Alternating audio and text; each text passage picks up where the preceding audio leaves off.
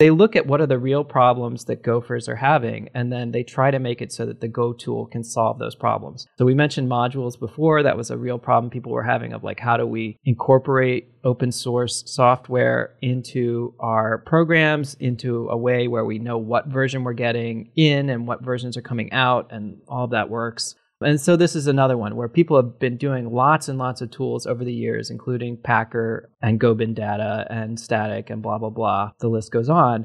And now we have it built into the Go tool. And so I think for those of us who have been using those tools, it's very exciting to see it built in. Bandwidth for Changelog is provided by Fastly. Learn more at fastly.com. Our feature flags are powered by LaunchDarkly. Check them out at launchdarkly.com. And we're hosted on Linode Cloud servers. Get $100 in hosting credit at linode.com/changelog.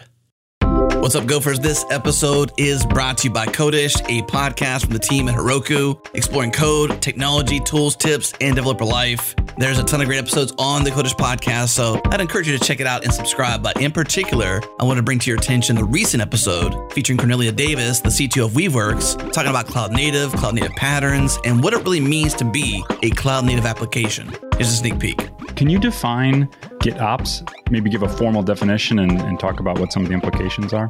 I think that the simplest formal definition actually doesn't involve the word Git at all. It is cloud native operations is the way that I think of it. Now, let me draw an analog there in that one of the things I didn't mention in my intro is that I'm also the author of a book called Cloud Native Patterns. And that book is targeted at developers, software developers and architects who are building these, highly distributed applications, these microservice-based applications, and helping them understand all the patterns that you have to put in place to be able to make these microservices-based apps work in this ever-changing environment that they run in. All right, links are in the show notes, or head to heroku.com/podcast to listen and subscribe. Again, check the show notes for links, or heroku.com/podcasts.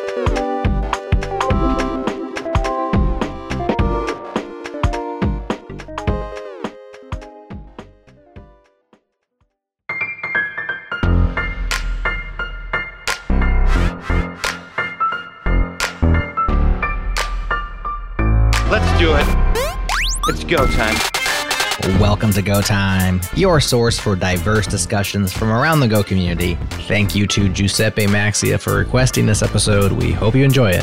If this is your first time listening, be sure to follow the show on Apple Podcasts or Spotify. Check out the deep back catalog at gotime.fm and join in the conversation on Twitter. We are at GoTimeFM. Okay, here we go.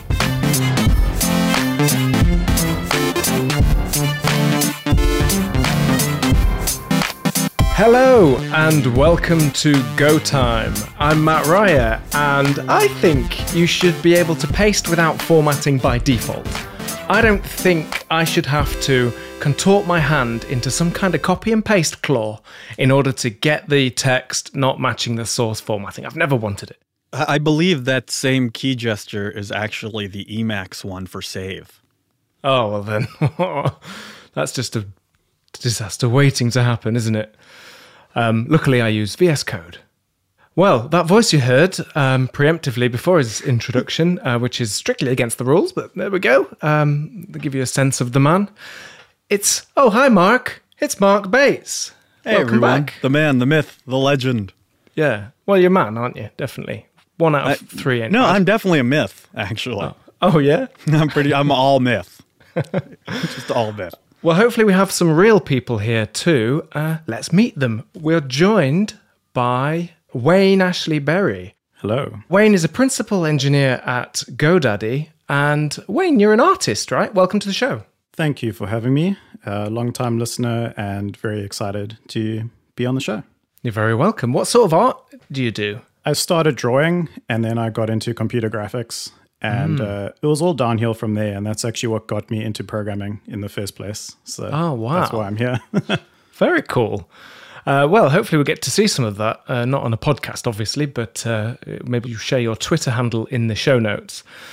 We are also joined by Carl Johnson. Carl is a software engineer with a PhD in philosophy and is the director of technology for Spotlight, PA. Is that right, Carl? Welcome to the show. That's right.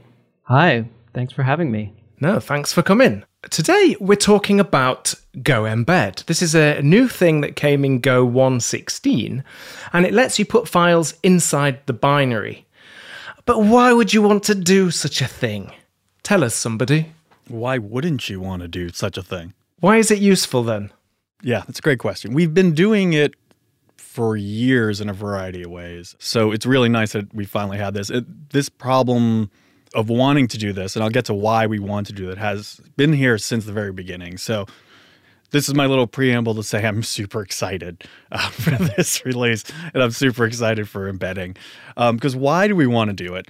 We want to do it for so many different reasons, right? The one that everybody usually talks about is web apps.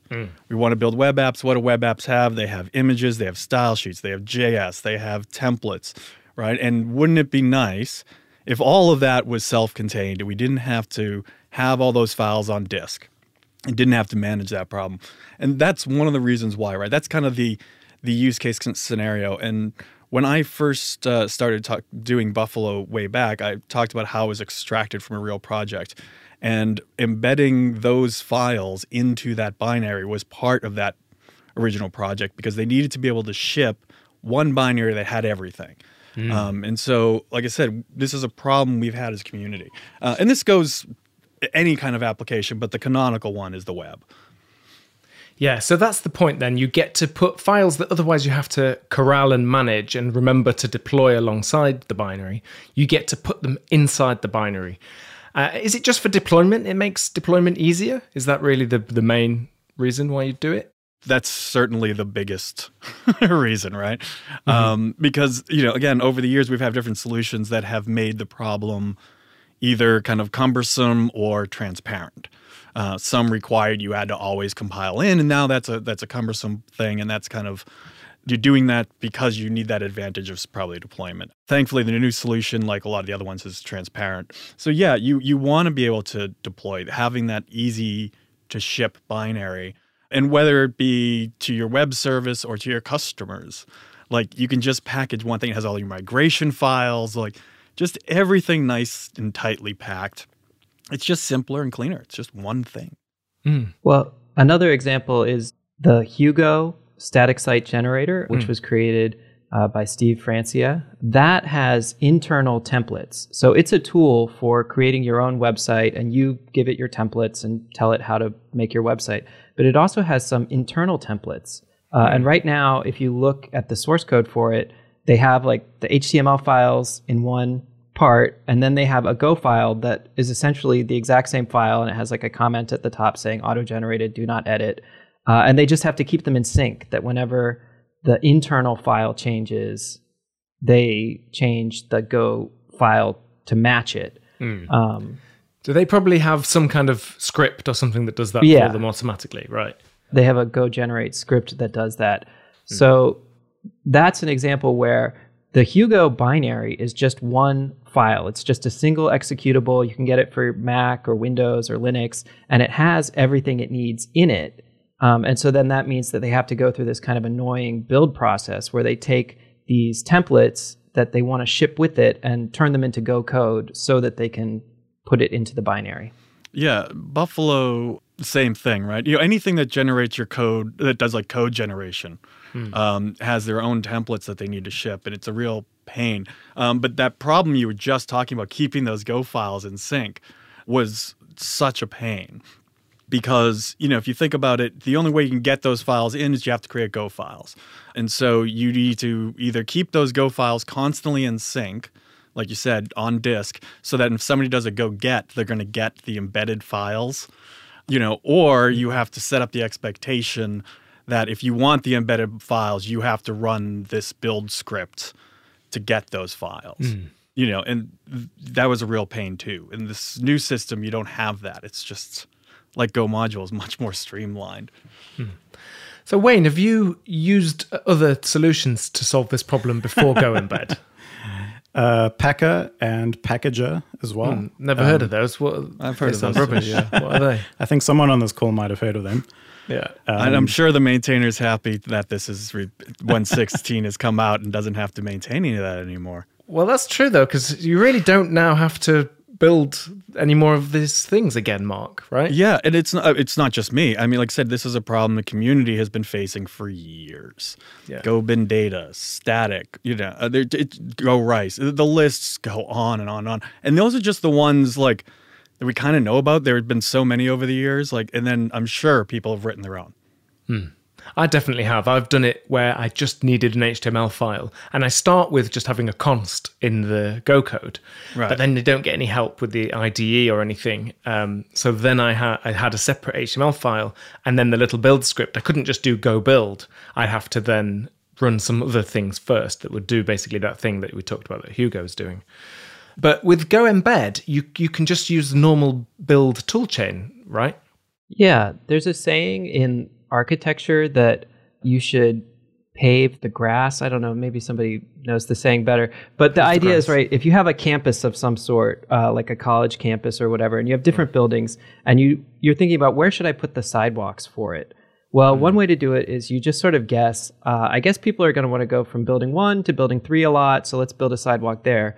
But another way to do it is you just put out a big grassy field and you leave that for a year, and then you come back and you see, oh, well, people are always walking from building 3 to building 4, and I can see that because the grass is completely worn over, and I'm going to turn that into the sidewalk. And I think the Go team has been really good about paving the grass, like paving, I don't know how to say this, but paving the areas that people are actually using, paving the footpaths, is that the phrase for it?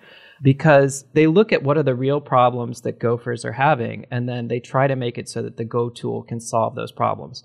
So we mentioned modules before. That was a real problem people were having of like, how do we incorporate open source software into our programs, into a way where we know what version we're getting in and what versions are coming out, and all of that works. And so this is another one where people have been doing lots and lots of tools over the years, including Packer and Go bin data and static and blah, blah, blah. The list goes on. And now we have it built into the Go tool. And so I think for those of us who have been using those tools, it's very exciting to see it built in. Yeah, I think for me, this reminds me of when I started using Go. And you get this promise of a single tool chain. There's a built-in command for compiling, for testing. You get that single static binary that I've actually sent some binaries to people over Slack before. It's quite useful. Instead of email, you just embed the message in a binary just to use the feature. It's a nice idea. And now it's kind of, you start using Go and then you realize, oh, I actually need these HTML files, I need these CSS files, and you start to lose sight of that simple deployment mechanism. And now we're back at that place where you don't need to figure out which tool do I need to use to embed files. Everyone can use the same tool. You can have standards across projects, and it's that true kind of original promise of Go that everyone's got these same tools that just work. That's great. What about secrets? Should you use Go embed for embedding secret things in binaries, or do you have to just assume that people are going to be able to still see that content? I think you always have to assume that people can see everything. Yeah, if you're doing it as like just I want to send this off to my server, I suppose it would be fine, as long as you keep the binary secret. If you're shipping it out to clients could easily decompile the binary and remove the secret and spread it on the dark web. So it's probably not a good use case for that. It just depends on exactly what the nature of the secret is. Yeah. I mean, one use case that you could use it for, kind of a secret thing, is maybe an application that has the license built in for a particular client. Right? Where the worst thing that they're going to do is deconstruct the license, but pull it out, but it's going to be hitting a license server anyway.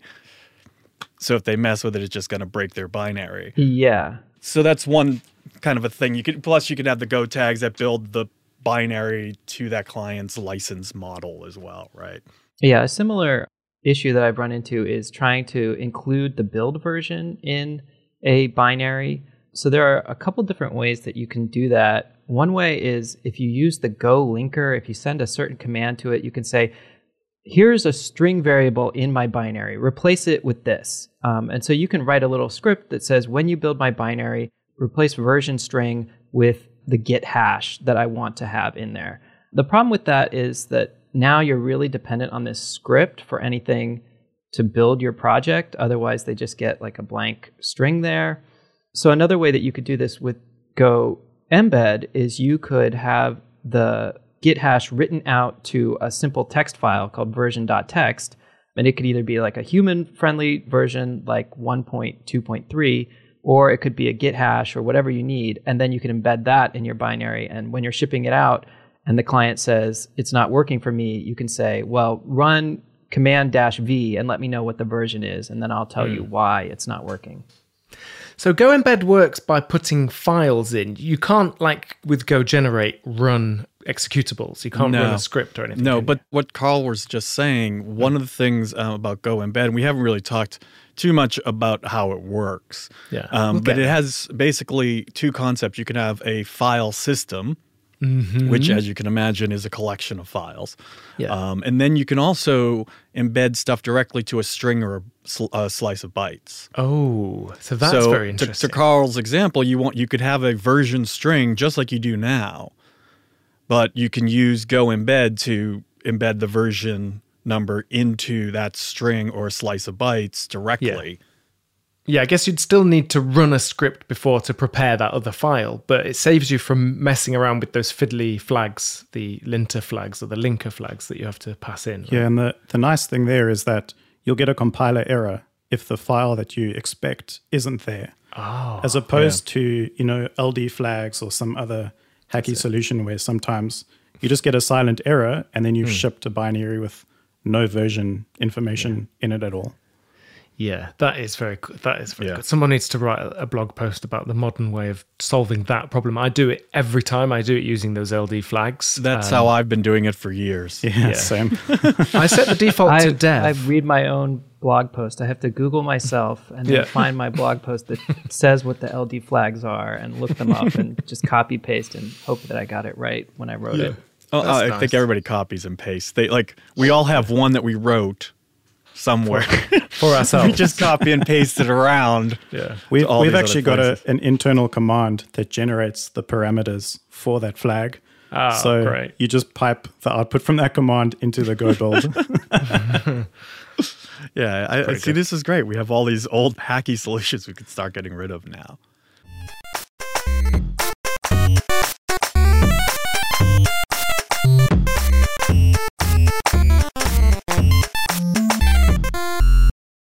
This episode is brought to you by our friends at Equinix Metal, globally interconnected, fully automated bare metal. Equinix Metal gives you hardware at your fingertips with physical infrastructure at software speed. Accelerate your workloads with fully automated bare metal that's secure, powerful, and cost-effective. This is the promise of the cloud delivered on bare metal. Equinix Metal makes it easier than ever to take advantage of the unmatched global reach and connectivity ecosystem made possible by Equinix, which includes more than 220 data centers across 63 metros, making interconnection easy. And they're obsessed with making bare metal even more awesome. Seriously, check out these features. 60-second deploys, hourly pricing, a customer success team that engages over Slack, x86, Intel, AMD, and ARM, single tenant, NVMe and SSD storage, RESTful API, first-class DevOps integrations, Equinix Fabric integration, support for enterprise OSs and open-source Linux OSs, air-gapped installs without a public IP, no installed agent or keys, extensive open-source love and support, plus so much more.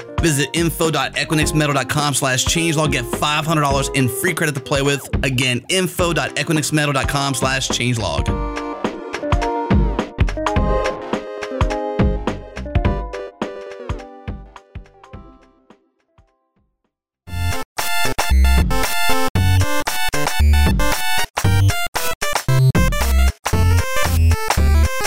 Okay, so maybe we could explore a little bit more then about how Go embed works.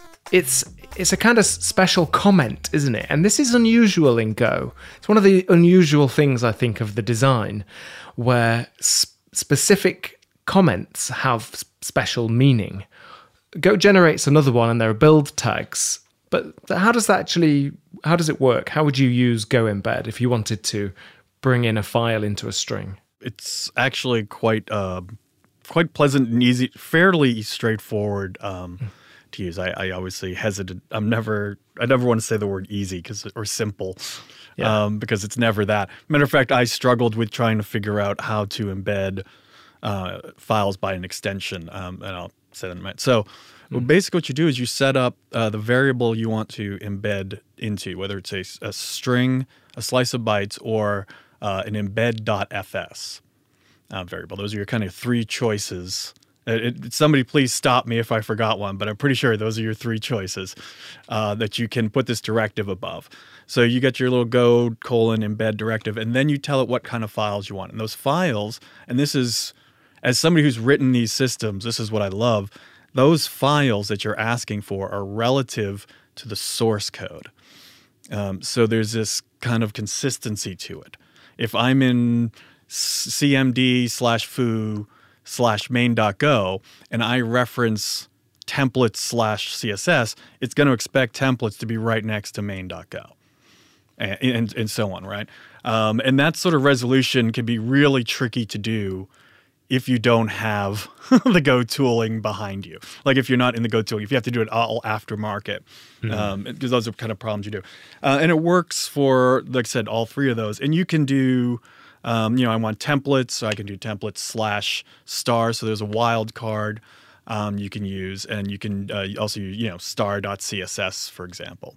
The struggle I came into was I had assets/css/ and then a bunch of CSS files, and I just did, for my embed directive, assets/star.css. So it was only looking in the one directory, so I needed another star, another slash to kind of recurse through all of them. But once I figured that out, it was great. The gotcha there is that Go has a built-in pattern matching. It's in filepath.match, and it kind of stinks, to be honest. It's not, it's fine for what it is, but it's purposefully very simple in the way that a lot of Go tools are. And so it doesn't support star. So if you're familiar with a lot of the JavaScript asset building tools, they'll have, star/star.css will mean any CSS file anywhere underneath this particular path. And the Go file path matcher does not have that. It only supports a single star in a particular location. So if you say go embed assets/star.css, it'll get any CSS files you have that are in the assets folder, but not in the CSS folder that's underneath assets. So it's a little bit of a gotcha. Yeah, that's interesting. I don't mind that though. Yeah, well, like I said, you could do that star. You could do an intermediate star, just the one star, and then it'll do all folders. What, even no matter how deep they are? I don't know about that. Well, here's the thing though. In a way, it's better that it's just really clear and obvious. And if you want to embed more things, you have different, you know what I mean? It's almost like it would be hard to find what you were looking for potentially if you had lots of CSS files and a big directory structure with CSS files, say they're named the same, separated only by path, which happens if you've got theming and things sometimes. Yeah, tricky. The thing for me, I was actually I had nested JS files. I had a vendor directory, and trying to find the files in the vendor directory. That's where I kind of ran into that problem. But it was such a simple thing. I said, it is very basic. It is very simple. But what I was amazed at is my editor, I use NeoVim with VimGo, and I get Go vet warnings if my pattern is wrong, if the files don't exist. Ooh, nice. That's interesting, yeah. So right there in my editor, I was getting a nice little warning saying, oh, that pattern doesn't work. That's nice. And it would be a build error too, right? Yeah, I believe so. Yep. Yeah, see, that is nice. I forgot that you can also specify multiple directories and multiple patterns if you're embedding into a file system. So my first take at this, I would have, var CSS and embed the CSS directory in there, and then var images and put images in there. But then you can actually just have var static and just embed everything in there. You just need to remember that they still exist in their directories. So you need to reference HTML/index.html. Yeah.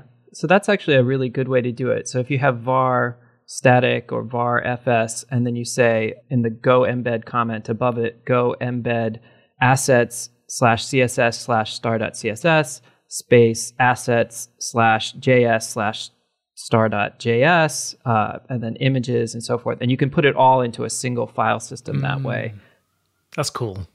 Yeah, and you can also, if that line starts getting too long because it's just space separated, you can use multiple lines. Oh, really? I didn't know that. So you can have multiple go embed directives above the variable declaration. So you could do it really nice and, one's kind of line if you've got maybe 2 things, 3 things. But after that, you can put a nice, even ordered list. You can sort it and just make it all look nice, right? So that's really nice too. So you can build up your static very deliberately that way. Just in a hurry, if you just do go embed assets, it will embed almost everything in the assets recursively. The things that it doesn't embed are dot files, so files that begin with dot, which you would kind of expect. It also doesn't embed files that begin with underscore. And the logic behind this is that Go will not compile files that begin with underscore. So if you have underscore myfile.go, it will just be ignored by the Go compiler. I think that's a little bit weird, to be honest, the logic behind it. But if you find that that's a problem, if you explicitly name your underscore files, or if you say assets/underscore star, that's a way of working around that. Yeah, that pattern of using underscore file names is very common in the Ruby on Rails world. Yeah. For doing partials. So anybody who's kind of brought that theory over, that's a great little gotcha. I didn't know I didn't make that connection that it would do something like that, like throw away an HTML file that began with an underscore. If you say templates/star.html, it will include the underscore files. Yeah, it's the default. If you just say embed templates and you think, okay, now it's going to embed everything in templates and all of the subdirectories of templates. Fortunately, it's the kind of error that you'll notice as soon as you try to use the partial and it's not there. Yeah. Oh, this is actually a really great segue to the tooling. The Go tooling will tell you what it expects to embed in your code. So if you run go list-json, it's going to spit out kind of a JSON kind of build, some basic kind of module and package information. And in that, it's going to be all the files it's going to embed. So if wasn't there a similar command in Packager where you could also run Packager list and then see? Yeah, and I use that all the time because sometimes files would just disappear, and in your CI you need to see what's actually going on. So that's a really nice way, and you can obviously you could test against that if you wanted to, but then you start testing against the language too, I think. But the tooling shows you that information. So if you are like, what is happening? What is actually being put in here? You don't have to go digging through debug logs. You can just quickly run go list-json. Those are the 6 files it's embedding. I thought it was supposed to be embedding 106 files. My pattern's wrong. I'm missing a whole folder of stuff, right? So it helps you immediately jump back to where that problem is. It is interesting how in Go, generally, it's a very simple language. There's very little magic. But then sometimes you get these opinions baked in to the language. So, automatically excluding files starting with an underscore. If you don't know about that, then it's not very clear. And it feels a bit more like a framework than a language sometimes, because the Go authors have taken opinions. And generally, I find it's best to just lean into them and enjoy them. And it just keeps everything nice and simple and clear. But you do need to figure out what those opinions are. That's a really good way to put it. Yeah. Yes, polite, wasn't it? Well, here's one. And we're not at the unpopular opinion section yet. But if you thought that the comments to magic comments in Go was weird, what's going on with this underscore import for embed? You have to import underscore embed. The reasoning behind this is that they don't want somebody who's using Go 115 or below to accidentally try to build something that requires an embed, and it looks like it works, and then you go to run it and it doesn't actually work. And so to get around this, they require you to import the embed package anytime you use an embed. But if you're just embedding a file as a string or embedding a file as a slice of bytes, you don't actually use the embed package. So to get around this, you do import underscore embed. And that tells it, okay, I'm using the embed feature in this file. So make sure that it's available. But it's another one of those things where if you don't understand why it's there, it just sort of looks bizarre. Like I have to include this import that doesn't do anything for no reason. Yeah. But there is a reason.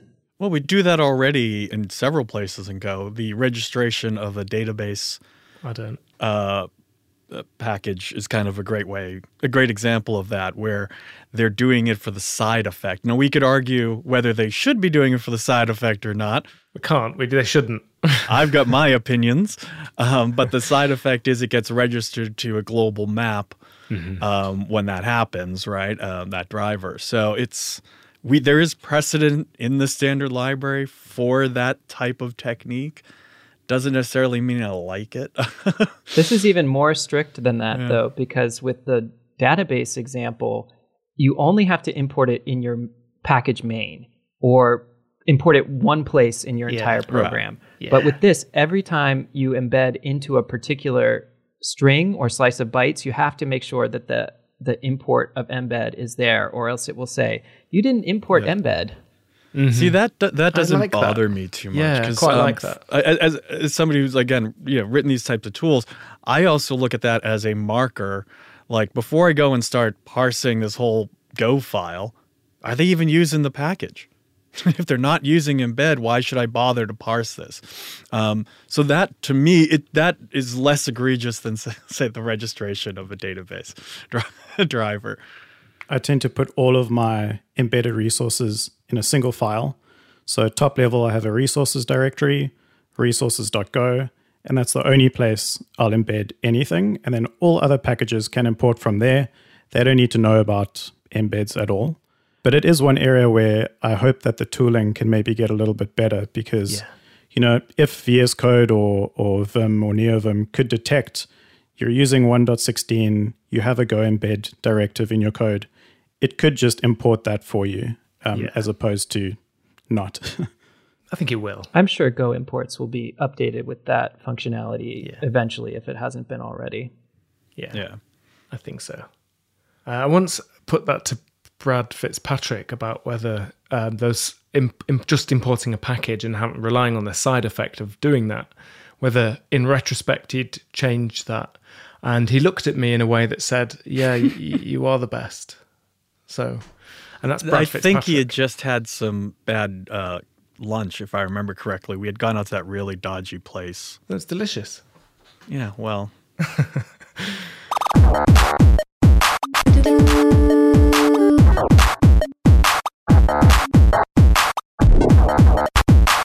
This episode is brought to you by our friends at Retool. Retool helps you build internal tools fast and easy. From startups to Fortune 500s, the world's best teams use Retool to power their internal apps. Assemble your app in just a few minutes by dragging and dropping from pre-built components. Connect to most databases or anything with a REST, GraphQL, or gRPC API. Retool empowers you to work with all your data sources seamlessly in one single app. Retool is highly hackable, so you're never limited by what's available out of the box. If you can write it in JavaScript and an API, you can build it in Retool. You can use their cloud service or host it on-prem for yourself. Learn more and try it free at retool.com/changelog. Again, retool.com/changelog.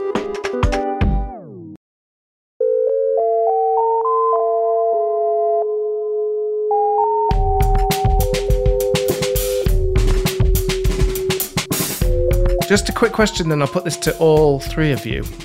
What's the best thing you've ever embedded? Mark, well, you can go first. Don't laugh away from the mic. We need that. I really need that. The best thing I've ever embedded is an ASCII image of Jim Wyrick. Oh, what a great answer. Thank you. Can anyone beat that as an answer?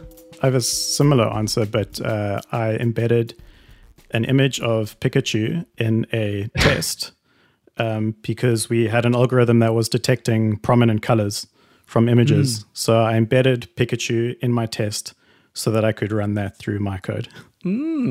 That's actually a great one.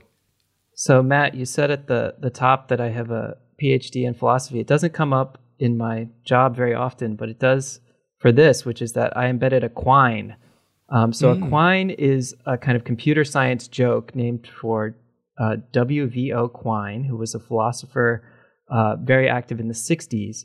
And it's a thing in computer science where you make a program that embeds itself, that can print itself out. And so if you want to make a program that can print itself out, all you have to do is say, go embed the name of your file.go, and then print out the embed. So it's recursive. It's embedding itself. That is amazing. That is very meta. And I feel like is the start of how Terminator happens. Like something yes, it like embedded that itself, and then it just grew too complicated. Yes, exactly. Go embed is how Skynet starts. Yeah. Not the Amazon flying drones or any of that stuff, but this uses the AWS APIs to control those. Russ Cox has started Skynet off with the Go embed. Thanks, Russ. Go generate as well. That actually reminds me, there's a, was it Russ Cox who did the draft design presentation on YouTube of Go Embed? This was June last year. Yes, I believe so, yeah. And one of the first things that he did was embed a file, but within a function. And it's funny because that was the first thing I tried to do when 1.16 came out, but you actually can't. Yeah. You have to embed at a package level variable, which I don't know how I feel about, to be honest. Yeah, interesting, because a lot of us try and avoid global state altogether. But in a way, is it okay that this breaks that rule? So the original, the very kind of earliest drafts of the proposal, I think even the ones before kind of they went out to the public kind of thing, circulated around through some of us who had written these kind of packages. And that was one of my first comments, was why can't I do it at the function level? And I think people are really going to want that, and it's definitely going to come up. People don't like globals, yada, yada, yada. And I don't remember quite what Russ's exact issues were or problems with it, but he did make very valid points as to both the technical issues around trying to make it work, and also the practicality of why you would really want that kind of a feature for something that is essentially a global pool, just like your file system, right? Your file system is this globally accessible pool. Right, so you don't have a separate globally accessible, separate only pool within this function that doesn't even make sense conceptually. So there was he had a lot of interesting takes on it. If you get the earliest beta of Go 1.16, it actually did let you do embeds at the function level. But then the problem that people found as they were using it was that if you embedded a slice of bytes, someone could mutate that slice of bytes, and it wasn't clear what that should do. So if I have a particular function, let's say that it embeds a file as a slice of bytes, and then someone changes the file, what does that mean? What are the semantics of that? Should that cause a crash? Should that be legal? Should it be the same when you rerun the function? It was too confusing, and so then they decided, let's make it so that you can only do embedding at the top level. You know, logically speaking, that's the only level where it really makes sense to have embedding.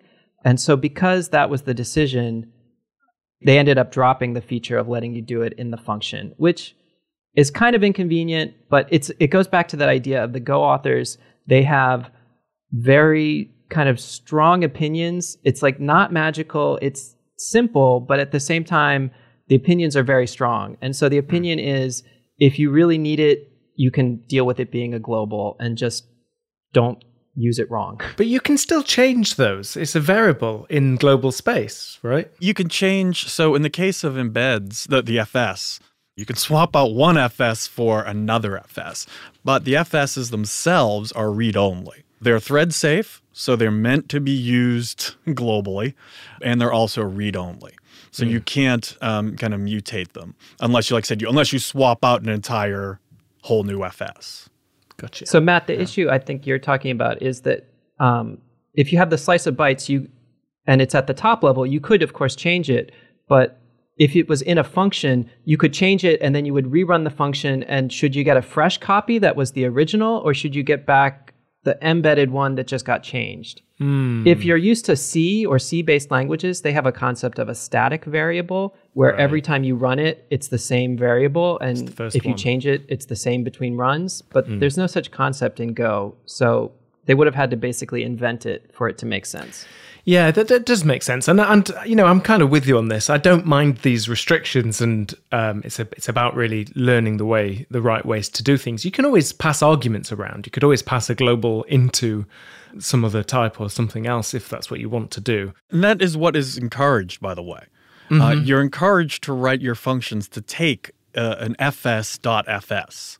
Interface. So then you can do that for testing quite easily. And then you can do that for testing. Like it's so, you know, you'd have a global CSS folder, let's say, but your function just takes an fs.fs type. So you could pass in that CSS folder, or you can use the mapfs that's in the testing package for, you know, kind of creating your own fictitious file system for testing and just pass that in. Or you can write your own interfaces around all of this. You know, you can fulfill your own interface, those interfaces, and do all sorts of wonderful, interesting stuff in the middle. But you're encouraged to take an fs.fs as your function and not refer to the globals. That's kind of how they're getting around it a little bit too. What Mark is saying is there are two different types. There's the embed.fs, which is specifically used for embedding these groups of files. And now there's a new type called an io/fs.fs. And that is an interface that lets multiple different types implement being a file system. So embed.fs implements this interface, but also ZipReader does.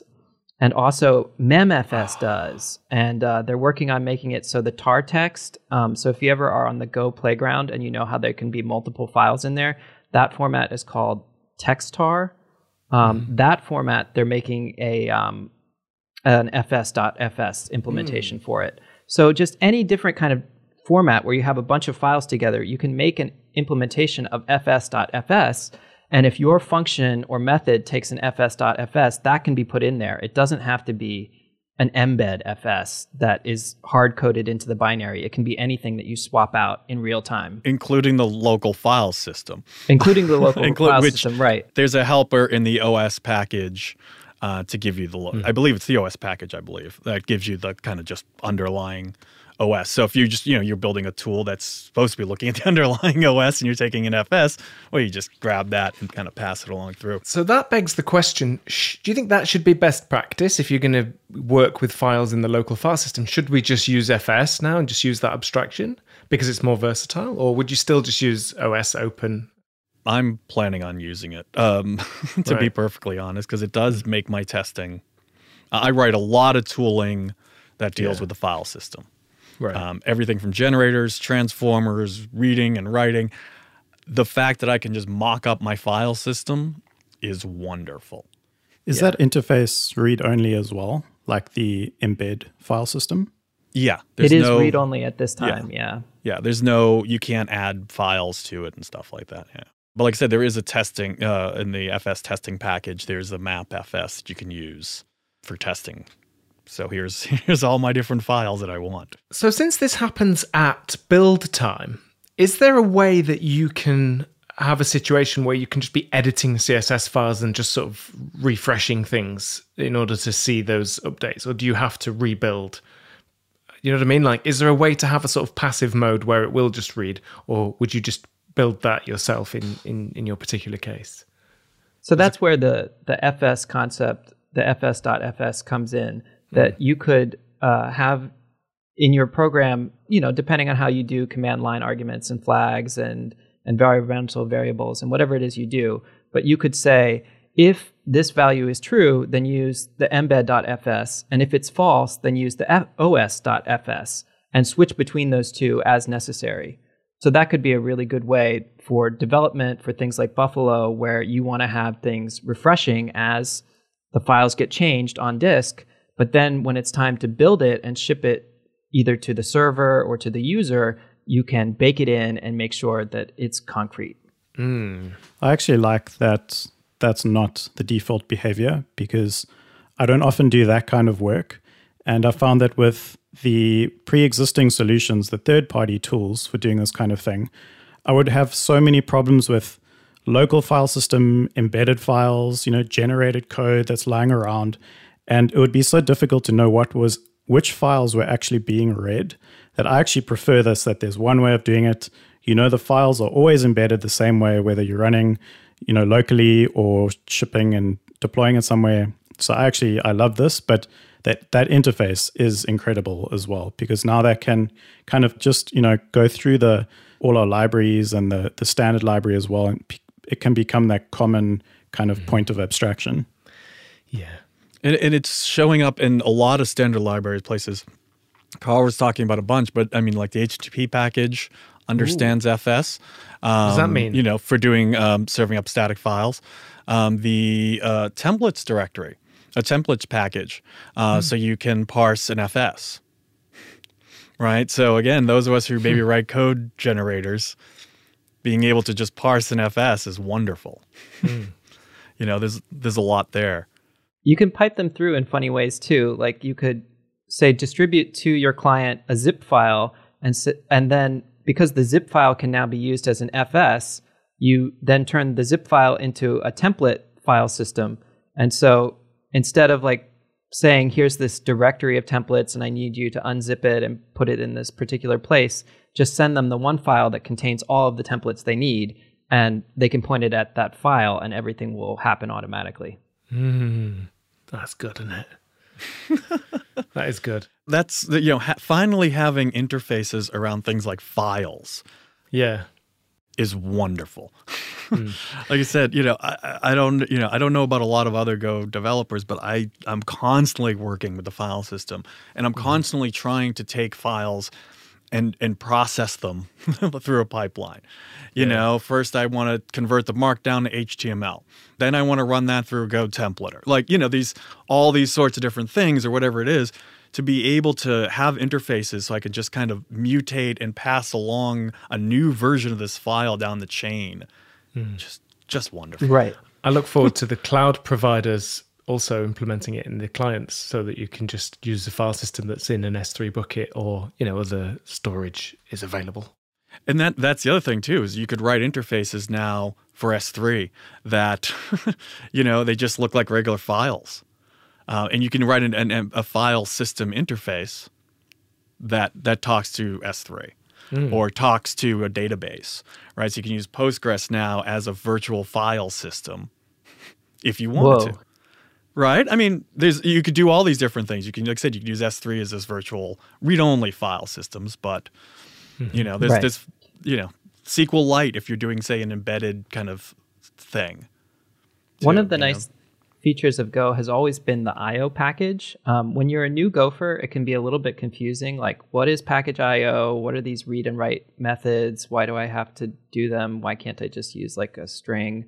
But when you get to understand them, how they work is basically an I/O reader is a read-only file and an I/O writer is a write-only file. And it lets you abstract away what exactly the file is. Is the file on disk? Is the file an HTTP response that you're reading? Is the file an S3 bucket somewhere that you're reading from? And so Go has always had a way of abstracting away an individual file using package I/O. But now with package I/O FS, you can abstract away a file system. And so it's not just the one file that you're looking at anymore, because you could always say, I'm getting this I/O reader from S3, or I'm getting this I/O reader from a zip file or whatever. But now you can have a whole system. Yeah, right? But I/O readers don't have file sizes. They don't have mod times. They don't have any of those things. Right. So they don't have the properties of an actual file in terms of being a file on disk. They don't have a name.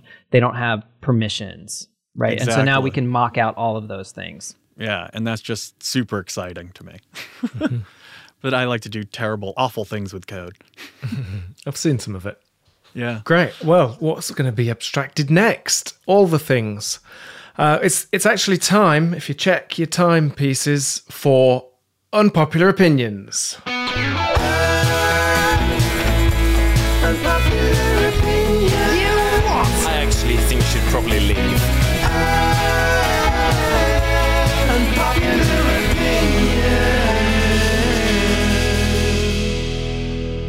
Okay, so who's got an unpopular opinion for us today? Carl, what do you think? So this is not really a Go opinion.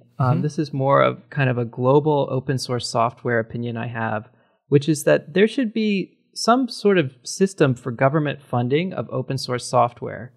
So if you think about science, in America, we have the National Science Foundation, we have the National Institutes of Health.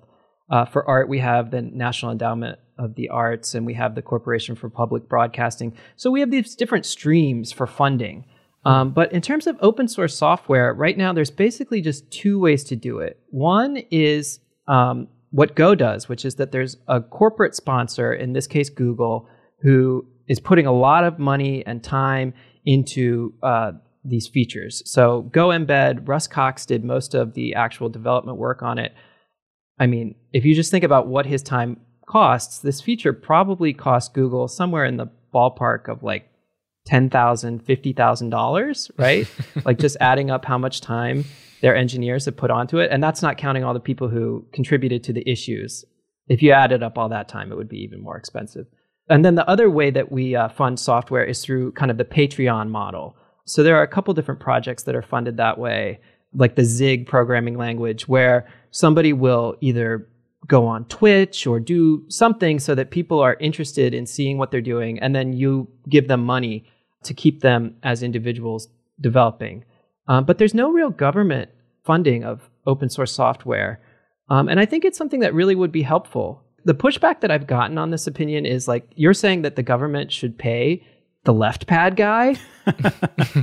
I think that's a fair criticism, but I don't think that that would really happen in practice. Because if you look at how science is funded, usually the government will put together some sort of grant, and the grant will say something like, can you research how to cure the coronavirus? And then you go to that grant committee and you say, I have these scientists working in my team. We have this theory about how we could build a vaccine. We've done these vaccines in the past that show that we're qualified to do this. And they evaluate your grant proposal and give it a score. And the proposals that score highest get the actual money. So in this case, there would be something like some sort of board of software funding where people would look at, oh, Go is a popular programming language. It has, millions of developers worldwide, and they all say that they would be really excited to use this embed feature. So why don't we give, $10,000, $50,000 to this developer and then get some number of months of his or her time, and they can work on the feature so that everyone else can benefit. So I think something like that, I don't see it happening anytime soon. That's why I'm putting it in unpopular opinions. It seems like everybody wants to cut government funding instead of increasing government funding. But I think it would really be helpful just to have like this third stream of ways that you could fund open source software and prevent, developers from getting burned out, or the situation where the corporation changes its mind about what it wants to work on and it walks away. Yeah, very interesting. Corey in Slack made the point, which is even the government systems themselves are using a lot of open source software. And so, they even would directly benefit. So I used to work with former guest of the show, Paul Smith, at the ad hoc team, and they're great. They do as much as they can in open source. Anything that they can get permission from the government to make open source, basically they do. But I think that's just one angle of things, which is the angle of when the government builds its own software and there's no reason to keep it secret, they should probably open source it. But then there's another angle, which is for software that isn't necessarily useful to the government, there should be some way for the open source maintainers to be able to earn a living with it. Yeah, very interesting. We will put this to the public on Twitter polls, which is GoTime's flavor of democracy. And we'll find out if that is indeed popular or unpopular, but it's a good one. I have a potentially unpopular opinion.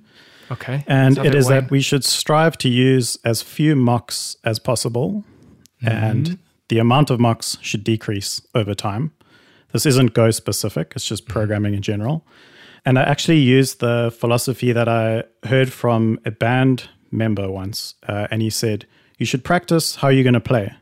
So, if you practice at home and you've got your headphones on and your amp is on 2% volume, and then you're expected to walk onto stage, turn the amp up to 110%, and all of a sudden those skills transfer, that doesn't happen. So I think in software, if you're going to run your code against MySQL, then test your code against MySQL. There are obviously limitations. If you talk about billing, you don't want to start billing charging your own credit card or something like that. Right. But often, those kinds of services will give you emulators that you can run locally, things like that. And I find that it's actually been incredibly helpful for me over time, because I got to the point where one of the services I've been working on for the past year, I actually haven't run it locally in a year. I've only run the tests ever. So someone asked me, go run main.go, what environment variables do I have to set? And I said, I don't know. You just, you go write a test and you run the test, and that's how you know it's going to work. Yeah. That's very interesting. And I do like that point. We will test that one too. I never mock my database calls. Right. You always use a real database.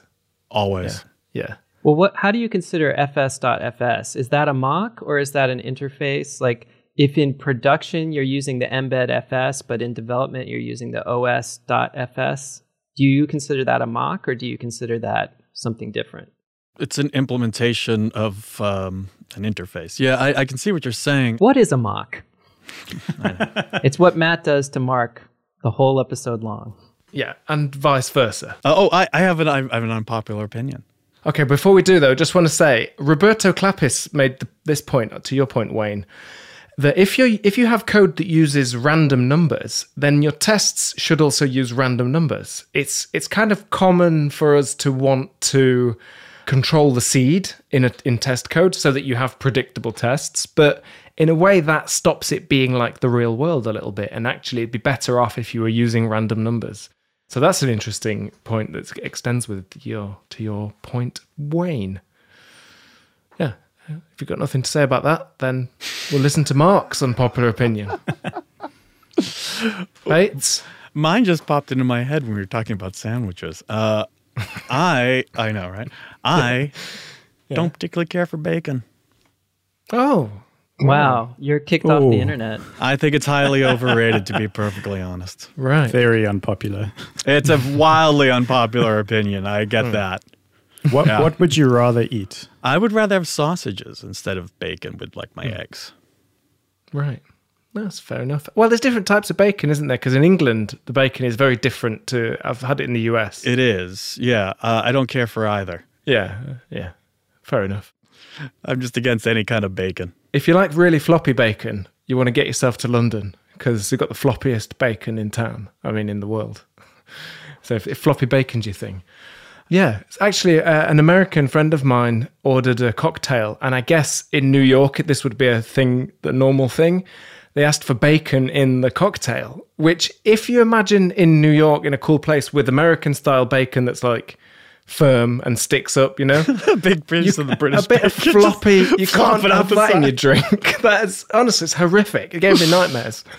They wouldn't do it, but. The appeal of that is not nearly as nice. But yeah, there you go. There's my unpopular opinion. Well, we'll see how unpopular that is. Probably not that unpopular with the vegans, but maybe with the carnivore listeners of ours. Yeah, I think so. I do like plenty of other meats, though. So. Well, maybe we should save this for another episode. Because I think so. Or Mark just lists his favorite meats. Favorite kinds of flat meat. You only have really like charcuterie is fine because you can slip that under the door, but a juicy ribeye, no chance. That's right. Yeah. Okay. Anyone else got anything mental to add? Not mental, shouldn't have said that. Anyone else got anything crazy to add? No. Nope.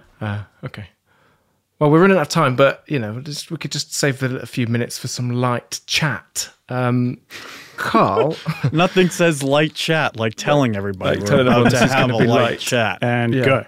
This is the light chat section. Yeah. Carl, you've got a blog, haven't you? Because I read about how to use GoEmbed on your blog. What's the internet resource indicator for the uniform resource indicator for your blog? Blog.carlmjohnson.net. That's M as in Matthew. Right. Is that what your middle name is? Oh, and Carl with a C. It is. Okay. Good name. Coincidentally. Yeah, good name. Wayne, your middle name's Ashley, isn't it? It is indeed. Do you go by Wayne Ashley Berry or just Wayne Berry? I do. I like using my full name. I don't know why. I just, it was given to me, so why not? Yeah, I went to school with a kid called Ashley Berry. So that's actually really jarred in my head. He was an absolute idiot. He tried to set fire to my trousers. Oh dear. Do one of you three know the most popular Carl Johnson off the top of your heads? Is it in The Simpsons? That's close. No then. It is CJ from Grand Theft Auto 3 San Andreas. That's his real full name, is it? His name is Carl Johnson. So if you search for my name without the M, you get pictures of Carl Johnson, posing in front of cars in very low polygon resolution. And that's funny is if you search Mark Bates, you get the same thing, except me posing in front of cars. Yes. In incredibly low resolution. With a tank top on and... Well, yeah, how else are you going to pose in front of a car? Yeah, goes without saying. And yet we did.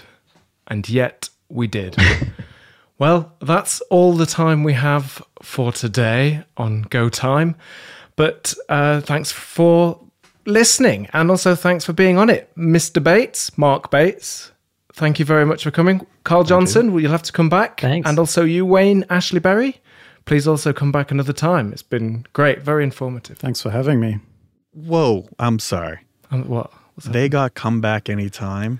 Yeah. Oh, you noticed that. You just kind of waved me off. You're like, thanks for coming, Mark.